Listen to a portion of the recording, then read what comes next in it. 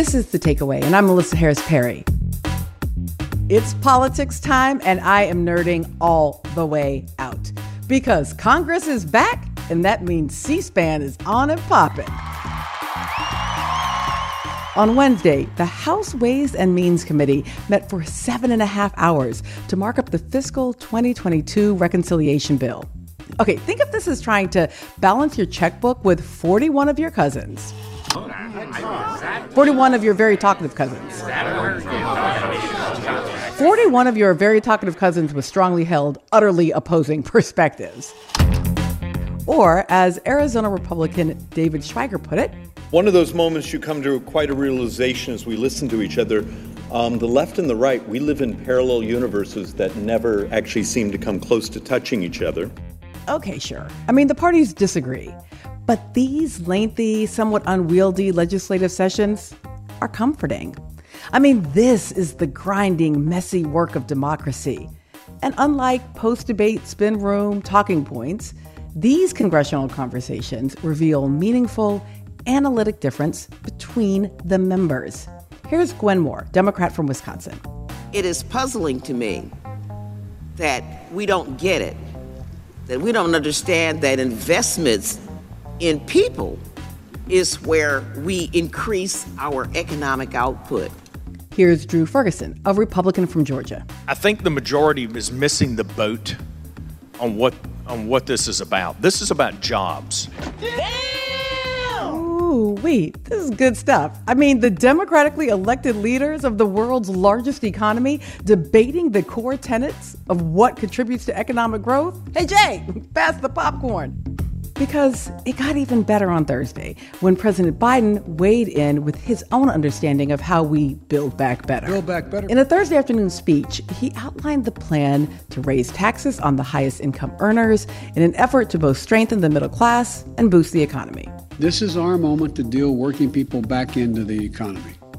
This is our moment to prove the American people that their government works for them, not just for the big corporations and those at the very top. And with a $1 trillion bipartisan infrastructure plan that the Senate passed last month and a $3.5 trillion spending package moving out of committee, Democrats just might have the chance to implement their vision for American prosperity, growth, and equity.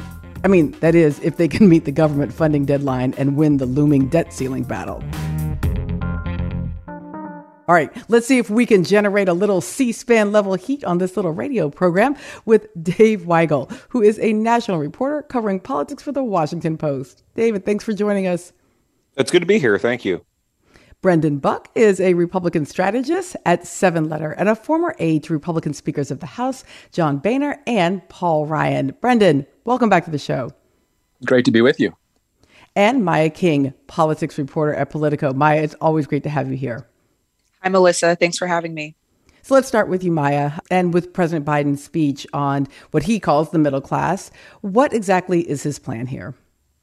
So this is largely seen as almost an extension of his pandemic response, essentially saying that his effort to get COVID under control is nearing its end, and now he's aiming to fix the economy, which is better off now than it was at the start of his presidency, but still it still faces some challenges, and the administration does in making sure that it's communicating that it understands that.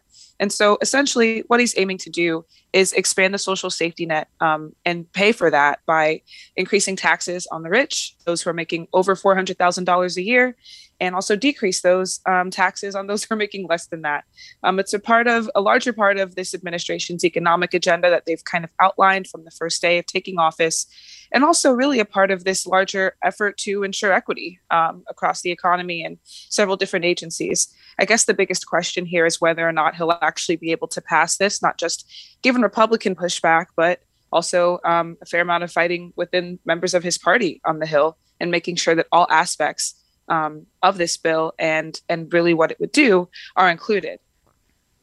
Brendan, I want to come to you on this because that sort of wrangling within the Democratic Party is certainly one of the things that was revealed in the context of these many hours long C-SPAN conversations. But there was also these clear differences between Democrats and Republicans in understanding what stokes the economy, what creates jobs, what creates prosperity.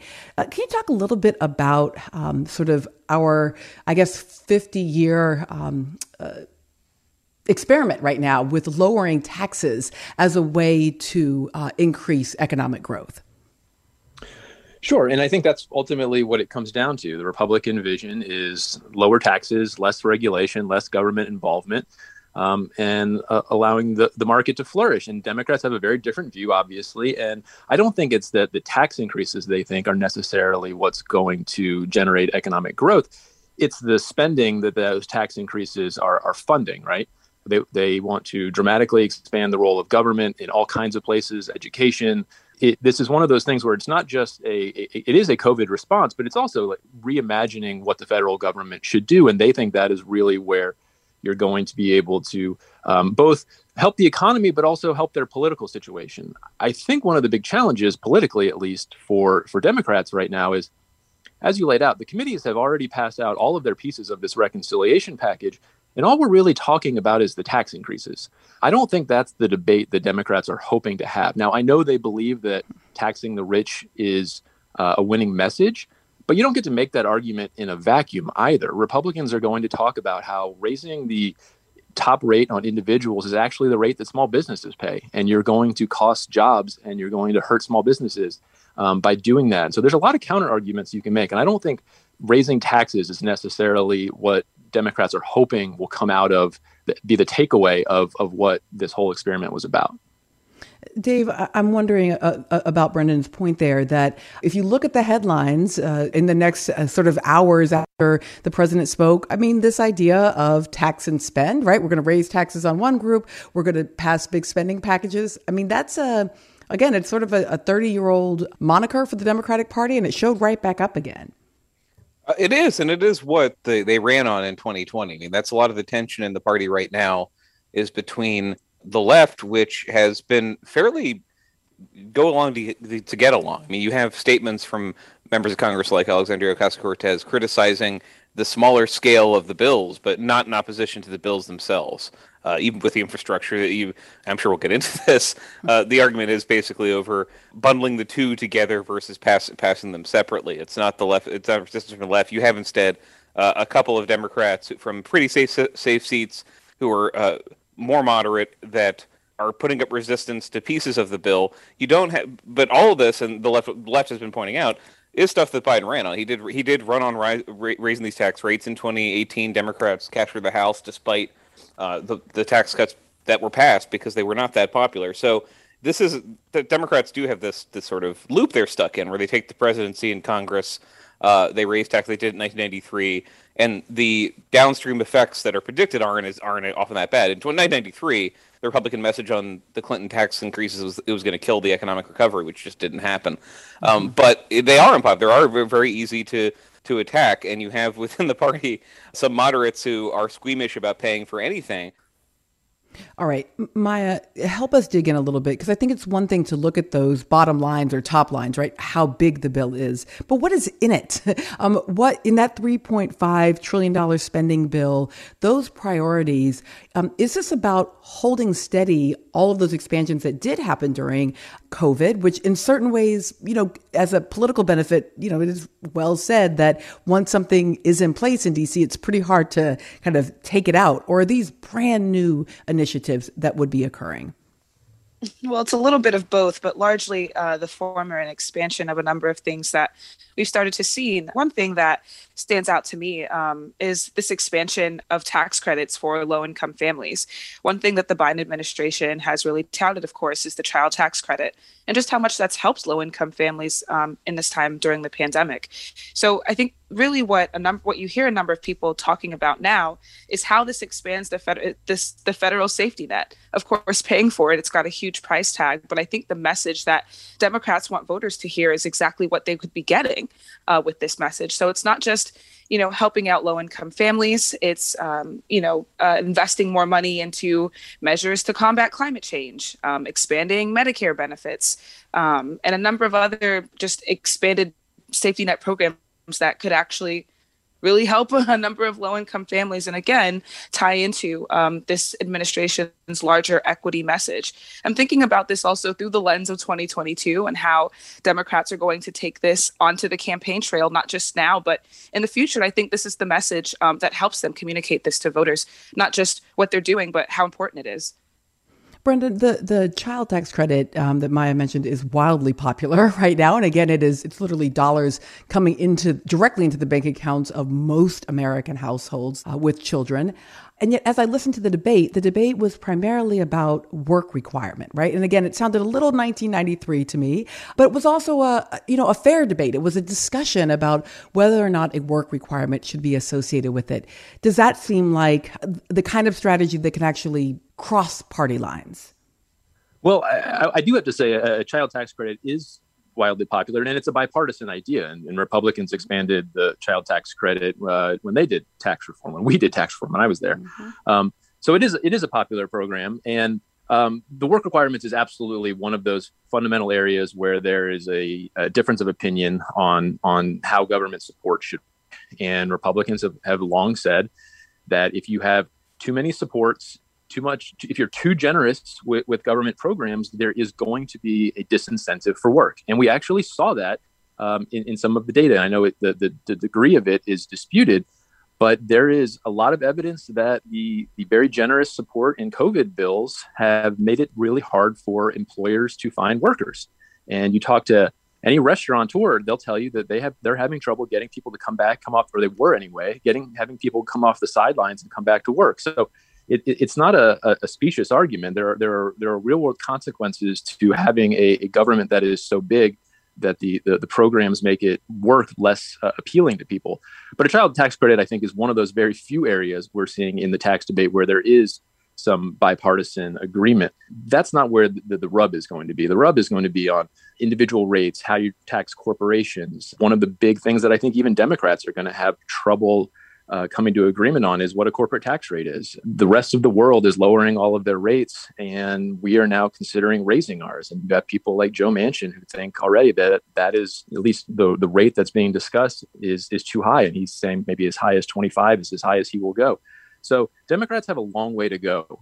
I think what they are learning as they put out $3 trillion worth of tax increases is that there's a lot of sharp knives in that drawer. And a lot of the things that they have proposed, they are finding that even their own members are a little squeamish about.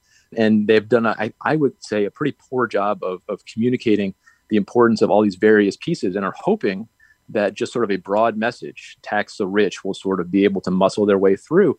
And that's fine. But the longer a process like this drags out, and I do think this is probably going to take months before it gets resolved, you're going to start seeing things get thrown overboard, and that 3.5 trillion is going to become 2.5 trillion or 2 trillion. And I think ultimately this ends up being a much smaller bill than what we're currently talking about. Okay, y'all, lightning round here. Dave, are we going to be able to get past this looming government shutdown and the debt limit battle?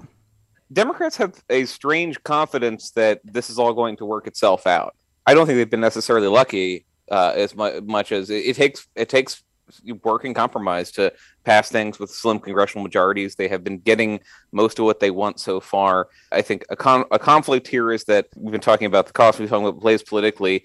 I think there's just a inherent strategic mistake in how Democrats conceive of this. That Republicans do not come out and lead with how much one of their spending bills is going to cost.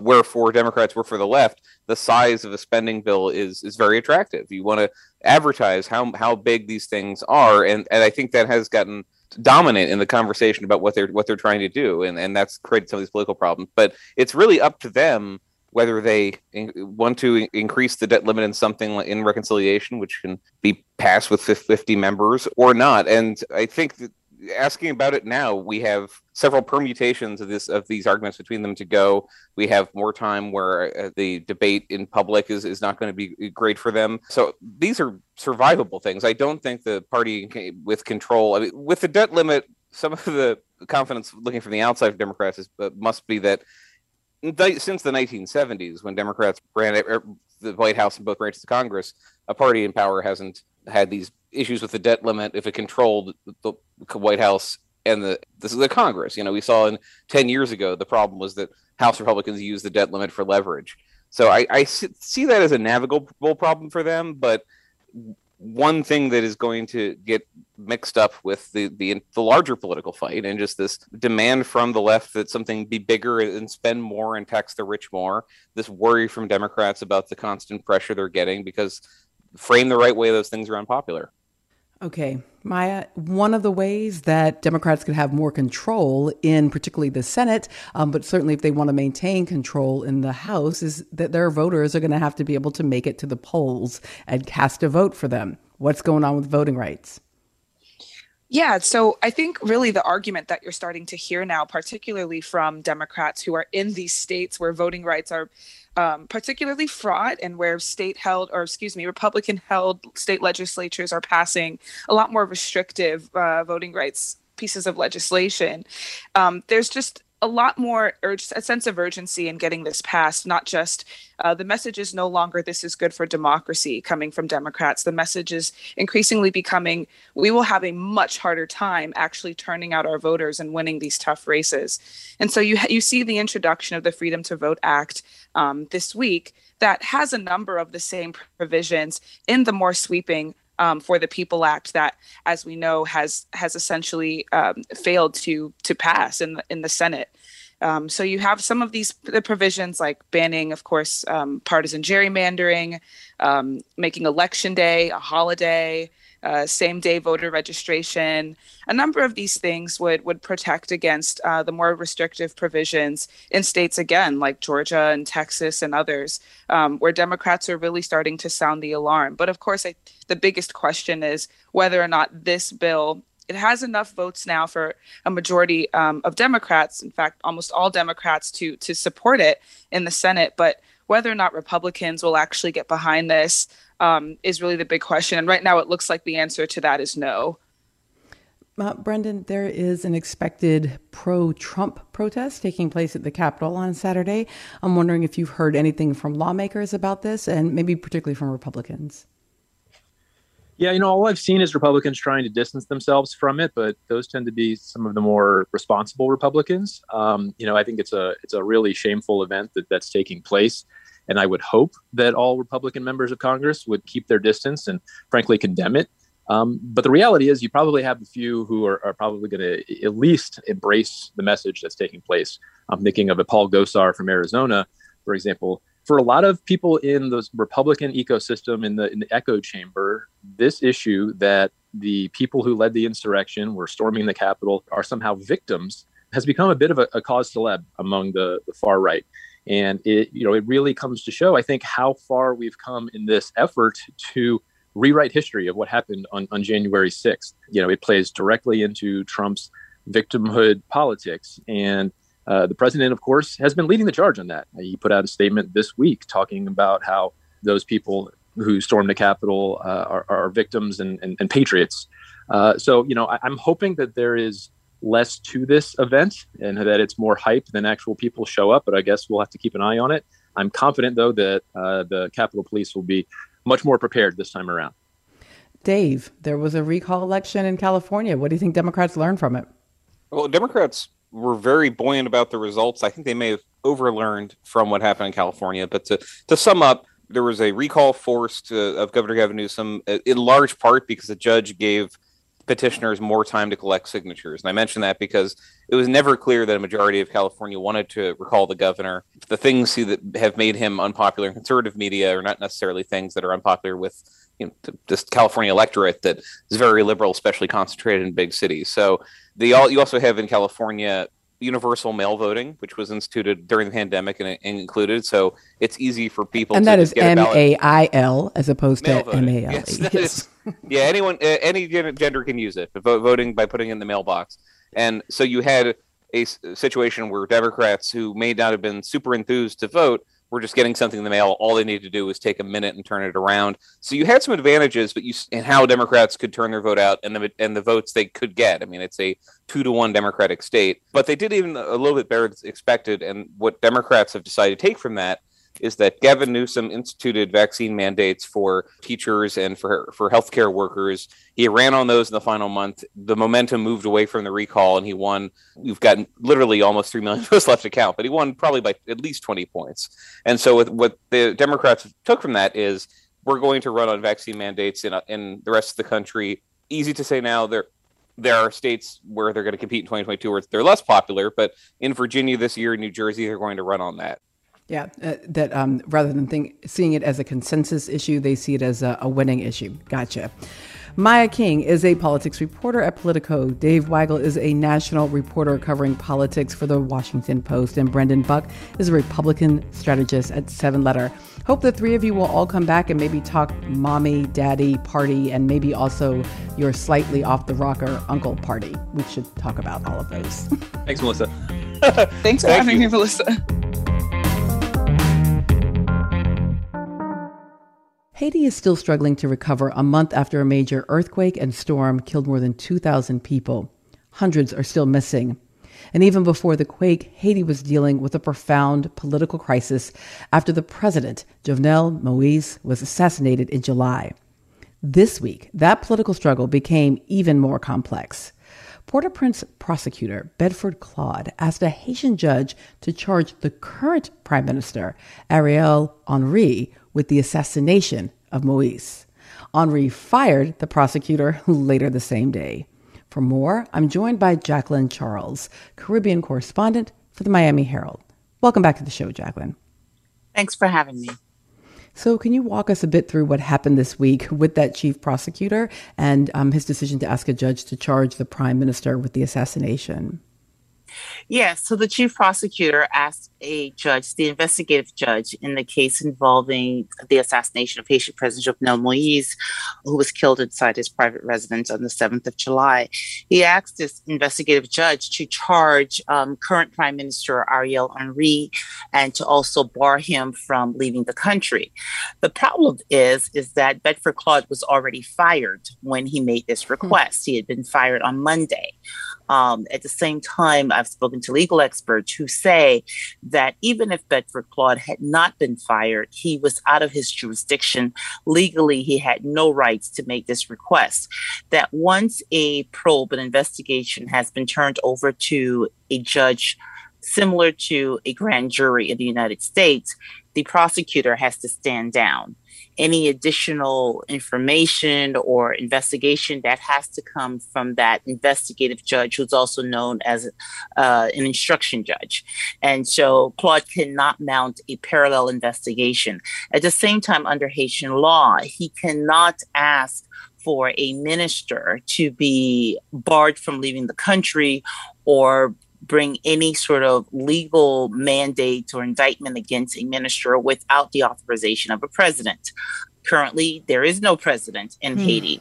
Ariel Henry was tapped by Jovenel Moïse days before the president was assassinated. That triggered a power struggle.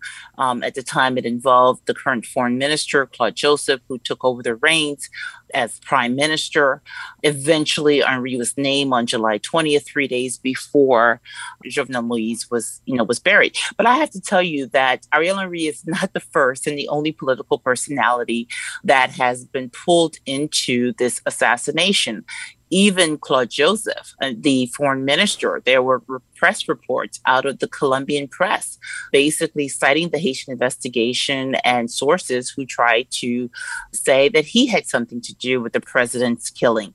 I remember in July, he called a press conference in order to address those basically saying that they were lies. And we've also seen other personalities as well as prominent pastors who's also had arrest warrants issued with them because there was some alleged contact between them and any number of, some of these key suspects. What has this level of conflict and just sort of the roiling lack of clarity about what happened in the context of this assassination, what is that meaning politically for Haiti? Well, it carries, so many implications. The first, of course, is whether or not we're ever going to find out who truly were the masterminds behind the assassination of Haitian President Jovenel Moïse. 44 people are currently in custody. A judge now has the case. He's going to start probing further. But will we truly know who paid for this and why? Who fired that fatal shot? We know that there are 18 Colombians, on the site, as well as 2 Haitian Americans. There's a third Haitian American who's been implicated, a doctor. But all of them are saying, hey, I didn't do it. So when you see that this investigation is taking on a political bent, it really raises questions about, the integrity of the investigation itself and whether or not there truly is a desire to get down to the bottom of it. Then when you see this whole political disarray that's taking place in Haiti, it is sad because the reality is this is a country that is struggling to recover from a deadly 7.2 earthquake along its southern peninsula. I was there. There are towns that are almost completely destroyed. People are still sleeping in the streets. Over 60% of people in those regions do not have access to potable water. Yesterday, the head of the Pan American Health Organization acknowledged that there are still some communities that they have not been able to access, and that the humanitarian response itself, has been hampered by the ongoing saga with armed gangs blocking the road, the major road between the capital, Port-au-Prince, and the rest of the southern region, which is in desperate need of assistance. So you have that happening. And then if you were in Port-au-Prince, you have to deal with the huge issue of armed gangs and insecurity. And we have to remember, we also have a COVID epidemic. Pan American Health Organization yesterday says less than 1% of Haiti's 11.5 million citizens have actually been vaccinated. This is a country, thank God, it hasn't had the number of cases that we've seen elsewhere in the United States or even across the border in the Dominican Republic. But, people don't necessarily believe in vaccines or traditional medicine. But if you're a government, you need to go out and be able to convince people, right, that they should vaccinate themselves, especially now since the Delta variant and the Mu have both been confirmed in Haiti. So, yes, the chaos, the political play, all of this is not helping. And let me just say that all of this happened in terms of Bedford Claude and, trying to charge the prime minister and trying to bar him from leaving the country. The timing of all of this is very interesting. Bedford Claude, as the chief prosecutor, has had in his possession for several weeks the police investigation. Once the police turn everything over to an investigative judge. So if there were phone calls between one of the key suspects and Prime Minister Ariel Henry, he could have moved weeks ago, but instead he did it when he did it. And what was happening around that time? We have to remember that at this moment, the prime minister himself was starting to make inroads, seeking a global political agreement with members of the opposition, some of the very same members of the opposition who had basically been protesting against the late president, who had been seeking his removal from office. And what you had then was that loyalists to President Jovenel Moïse, they were going on radio, they were going on social media, they were attacking the current prime minister. And so feeling threatened that all of a sudden they're either going to be pushed aside or tossed aside, we see them issue this strike. In addition to Bedford Claude, the prime minister has also fired the minister of justice, who was theoretically Claude's boss and would have had to say, okay, yes, you can do this. And then he also fired a key advisor to the late president, who was the head of the Council of Ministers. What role does the international community play or need to be playing right now? The international community led by the United States says, listen, we're hearing you. You guys say that you want Haitian solutions to Haitian challenges. And today, this is a Haitian challenge. And so we are going to allow you to have your Haitian solution. Because the reality is this, is that there is no formula. There's no constitutional answer for, a president is killed. There is no parliament. There are only 10 senators that are left. The head of the Supreme Court died from COVID weeks prior. all of the institutions that may have stepped in, they are basically non-existent. So there is no formula in the Haitian Constitution that says, here's what needs to happen. Here are the next steps. So, the international community basically is saying, listen, this country needs to have some semblance of stability. It needs to be working towards elections. There is an acknowledgement on the Biden administration that Haiti could not go to election this year, despite the fact that they were pushing this, as well as the Trump administration. I mean, there is a serious security issue with armed gangs. I mean, there are people in their homes who cannot leave. There were 16,000 plus individuals who were forcefully displaced from their home starting in June because of armed gang clashes. There is, Doctors Without Borders, which works in war-torn countries, was forced to shut down their hospital in one of these communities because of armed gangs. So so when you say elections, how are people going to go vote? So there's a recognition on the part of the international community for that. But in order for you to start to tackle that, as well as the other challenges, the humanitarian crisis, the economic, the social crisis, you basically need people to play nice. Jacqueline Charles is the Caribbean correspondent for the Miami Herald, and I feel like we need another hour to even start to scratch the surface of the level of complexity. Please tell me you'll come back and talk Haiti with us again very soon. Definitely, I will. Thank you for having me. Thank you for joining us today. It's The Takeaway. I'm Melissa Harris-Perry, and for the rest of the hour, we're going to talk about and with Black Republicans.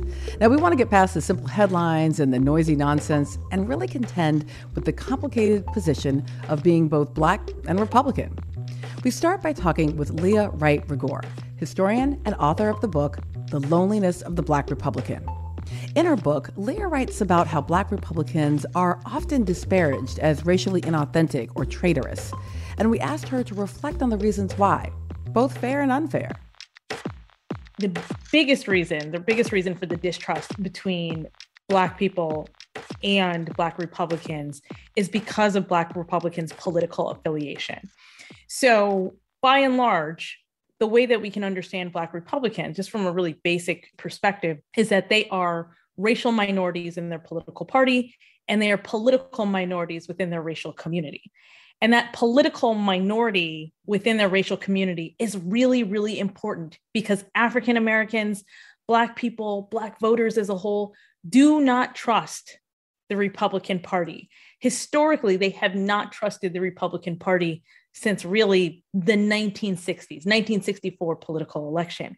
And that's because through various incidents, through policies, through statements, rhetoric, what have you, so very real, but also kind of, I think, rhetorical reasons, Black people have learned that Republicans are not trustworthy.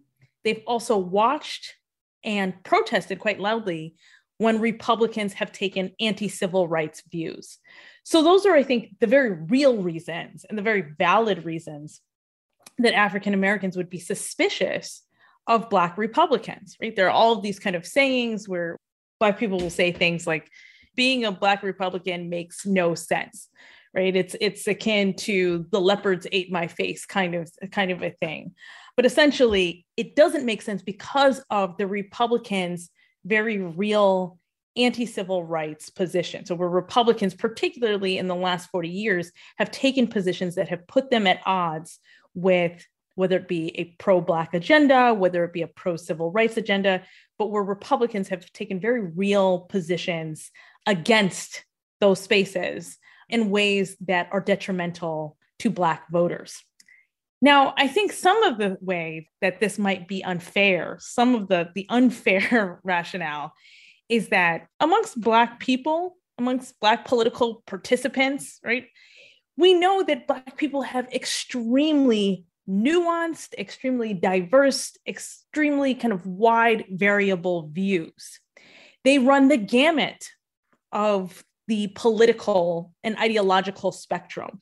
And so I think when we then look at Black Republicans and we say, well, that doesn't make any sense for them to politically affiliate with the Republican Party, that's actually, I think, an unfair position because we know that ideologically there are Black people that hold positions that line up almost perfectly with what we would consider either conservatism or the conservatism that is espoused by the Republican Party, past and present. So the very thing, right, the association with the institution of the Republican Party is what makes people suspicious of Black Republicans, rightfully so.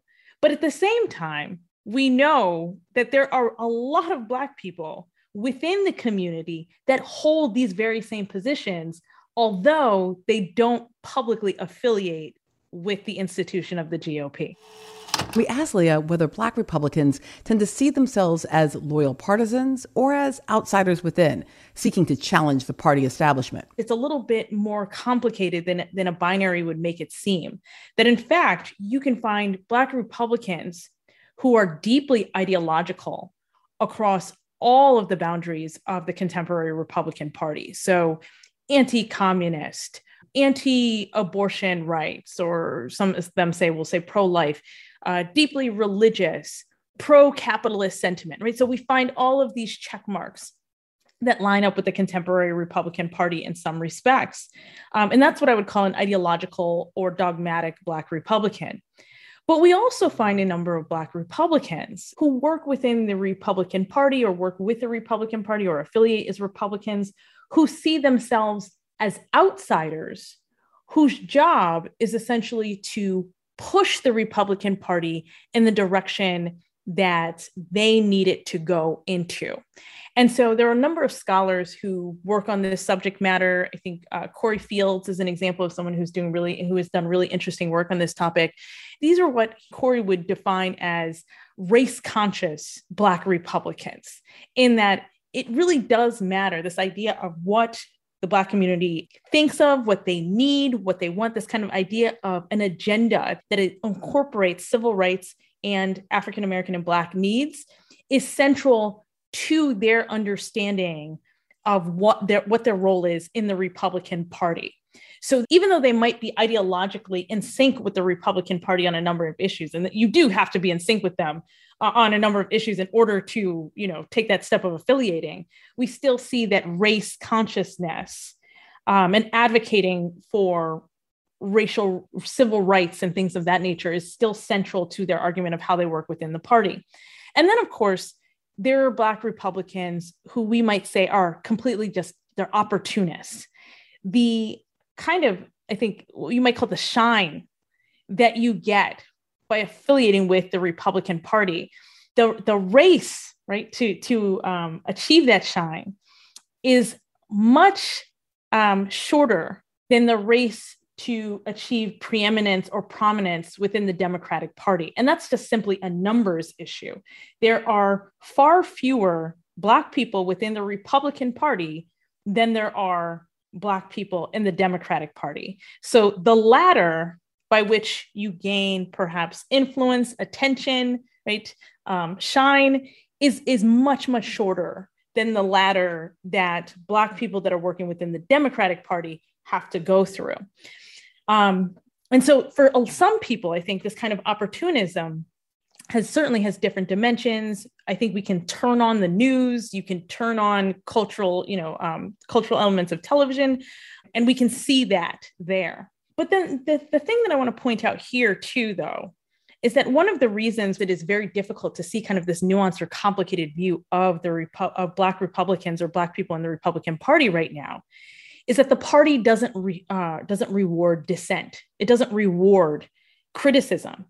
So Black Republicans that critique the Republican Party, particularly now, but historically, this has always been true, will never get the same kind of platform, right, as Black Republicans that stand firm with whatever the party standard bearer says.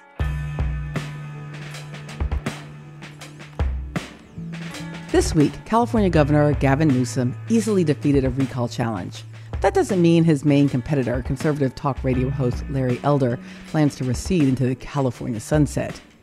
Elder didn't win, but he emerged as the top choice of pro-recall voters. And let's just say, some of us here at The Takeaway suspect he might be looking for an apartment in Iowa, if you know what I mean. Now, Elder is a member of a small group, a group often maligned and misunderstood, a group with some pretty outrageous characters taking up a lot of public space. No, not conservative talk radio hosts, contemporary Black Republicans. Let's start with a little history. After the end of the Civil War, virtually all Black men identified with the Republican Party. This was the party of Lincoln and of Reconstruction. And when 19th century Black men cast their first ballots and held their first offices in this country, it was in a Republican Party that had defeated Dixie. Now, had Black Southerners wanted to be Democrats, they would have found it impossible because they were banned from participating in the party. So this is the legacy that former Secretary of State Condoleezza Rice points to when she talks about growing up in Alabama in a Black Republican household. Here she is talking with MSNBC's Al Sharpton back in 2013. Then my father, big, tall, dark-skinned man, rather imposing. The poll tester said to him, pointing to a jar about this high, "How many beans are in this jar?" Now, when my dad couldn't answer, of course, he failed the poll test. So he was very despondent about this, was around his church. This elder of his, a man who named Frank Hunter, said, "Reverend, don't you worry about it. I'm going to tell you how you get registered to vote." He said, "We're going to go back down there." He said, "Now, there's a clerk down there, and she's actually a Republican. And if you'll just say you're a Republican, she'll register you because she wants to get as many Republicans as she can." And so he went down, he said he was a Republican, she registered him, and he stayed true to his word, and he was a Republican the rest of his life. But today's Democrats and Republicans are not the same as the 19th century version. Beginning with FDR's New Deal in the 1930s, Black people in the urban centers of the Northeast and Midwest began to move into the Democratic column. The partisan move was solidified in 1965 when Southern Democrat President Lyndon Johnson signed the Voting Rights Act. And that was when Black folks re-entered the electorate after 80 years of Jim Crow disenfranchisement. And they did so primarily as Democrats. Here's Martin Luther King in 1965. I congratulated the president for the passage of the new voting bill, knowing that he had worked so passionately and unrelentingly for this bill, and made it very clear to him that this would be a great step forward in removing all of the remaining obstacles to the right to vote. Still, Black people are not a monolith. In most presidential elections for the past 50 years, the Republican candidate has earned between 8 and 12% of the African American vote. The first Black Secretary of State was Republican Colin Powell. The second was Republican Condi Rice. The first Black Lieutenant Governor of Maryland was Republican Michael Steele. First Black U.S. Senator of South Carolina is Republican Tim Scott. And the first Black person to represent Utah in the House of Representatives was Republican Mia Love. Love them or hate them, Black Republicans are part of this story of America. And here with more are Joe Watkins, host of State of Independence and former aide to President George H.W. Bush. Welcome, Joe. Hey, how are you, Melissa? I'm great. And also Ron Christie, former special assistant to President George W. Bush and a Republican strategist. Welcome, Ron. Always a pleasure, Melissa. So, Joe, are you feeling like a museum object? I just did a whole lot of analysis of a category to which you belong, being a Black Republican. I'm so old, Melissa, that I actually joined the Republican Party because of what they were doing in the 1940s and 50s for civil rights. And all those Republican senators were the people that supported Lyndon Johnson to get the Civil Rights Act approved in 1964, and then in voting rights in 65, and fair housing after that. And that's kind of what prompted me to join the Republican Party in the 1970s as a young person. Was that history. But all Republicans are not the same, of course, we know that, just as all Democrats aren't the same. So it's an interesting point, Joe, and Ron, I think to that same point, in this moment, for whatever reasons you joined the Republican Party, are you feeling like it's the same Republican Party? Well, I would say in the era of Trump that we have just left, many Republicans felt that they were conservatives without a party. In other words, it became the personification of Trump rather than the personification of the Republican Party. The Republican Party that Joe and I joined stood for a strong national defense, stood for values, stood for the civil rights issue in the United States being the value of an education. And so I don't feel alienated post-Trump with the Republican Party, but certainly the Republicans have a lot of rebuilding to do if they want to get the trust and respect of voters, regardless of their race, to join our ranks. So Ron, let me just push on that a little bit. Given that Larry Elder, was sort of the standard bearer in the California moment in this recall, are we in the post-Trump era yet, or still like the residual Trump era? I think the residual Trump era. And one thing, Melissa, your viewers, your listeners have to understand is that the question was, shall the governor be recalled? Yes or no?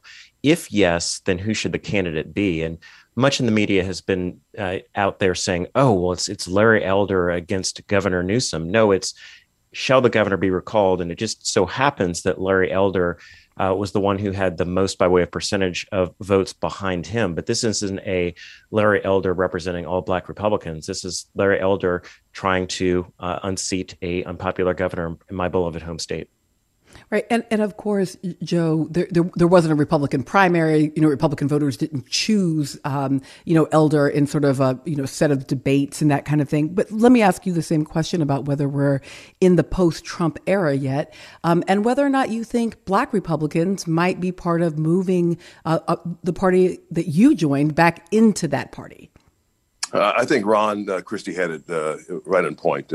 It's still residual, I would say, and I think it's yet unseen as to what we'll do going forward, what Black Republicans will do, how they'll vote, how many Blacks will be elected to House seats or U.S. Senate seats or governor seats in the coming cycle.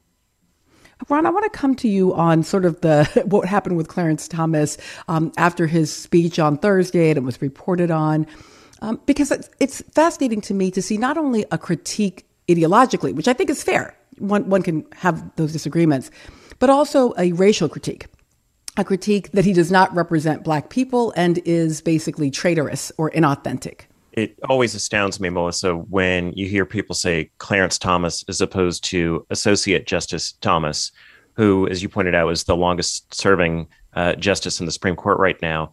He doesn't represent a race. He represents an ideology and a return to contextualism. And the idea that people would attack him because of his race on Twitter shows you how far we have to come to achieve Dr. King's dream of basing people on the content of their character rather than the color of their skin. He is conservative.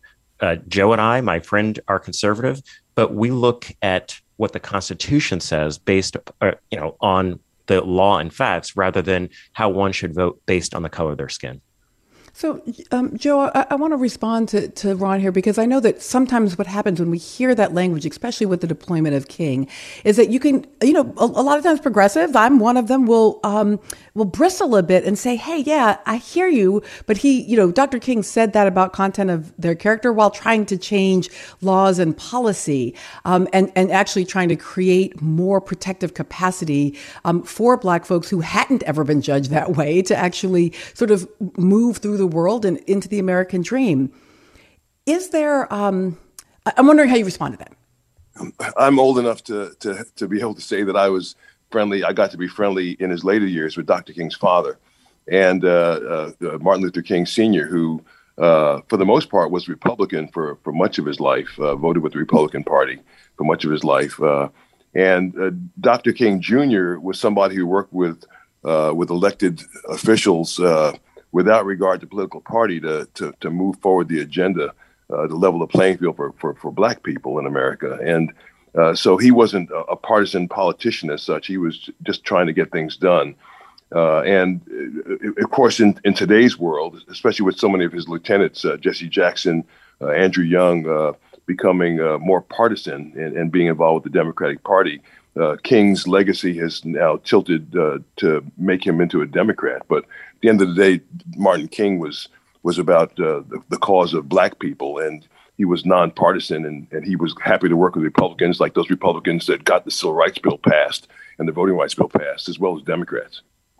Ron, I'm wondering if there is sort of what's the basis on which one could have an actual fair argument talking about public policies and their whether or not they are generally good or generally bad for Black communities. So I feel like we could roll out empirical data around, economic growth under Democratic presidents versus Republican presidents, or, we can look at sort of family structures, whatever those structures are, or whatever those measures are.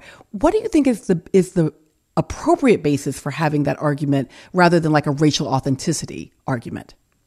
I always approach these types of discussions with facts and evidence.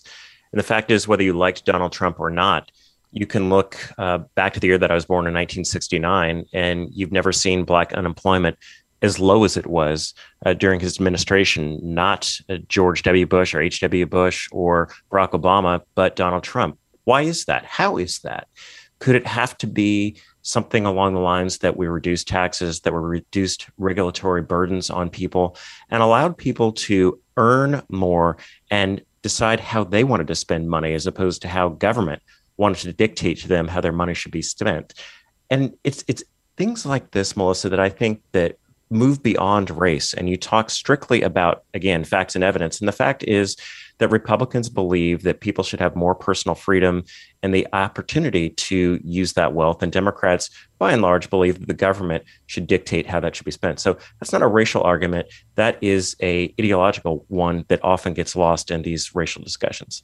So Trump is a difficult one, though, or President Trump is a difficult one, though, I want to suggest, because on the one hand, I'd be happy to like have that argument, and not just an argument, but actually, I agree that the libertarian impulse, the impulse towards freedom, the impulse towards actually sort of throwing the government off a little bit is one that's very strong within Black communities. But then there's also the racial language and the reality of increased hate crimes under President Trump. So I don't know that I want to trade off more jobs and higher pay for feeling insecure or living in a world that feels like it is rhetorically attacking me. Joe, how can we hold accountable those kinds of racist aspects at the same time having a reasonable discourse about the economic questions?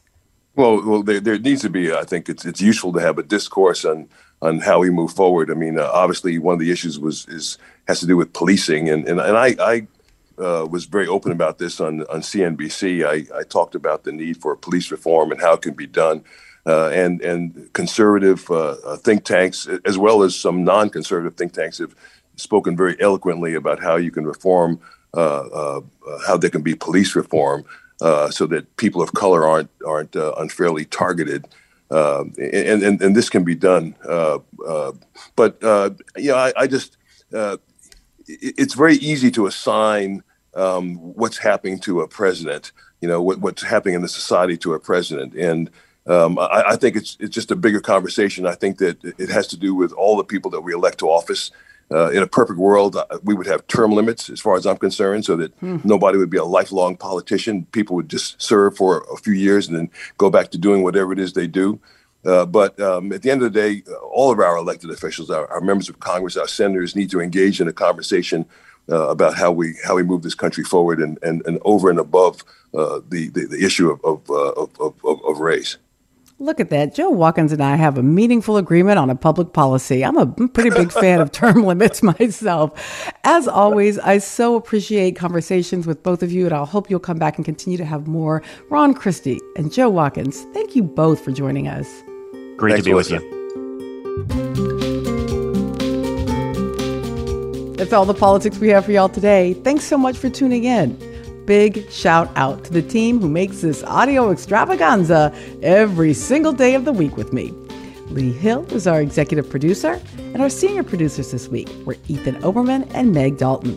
Our producers are Shanta Covington, Katarina Barton, and Deborah Goldstein. Zachary Bynum is our digital editor. Vince Fairchild is our broadcast engineer and sound designer. And Jay Cowett is our director. Jackie Martin is our line producer, and David Gable is our executive assistant. Thanks so much for listening. I'm Melissa Harris Perry, and this is The Takeaway.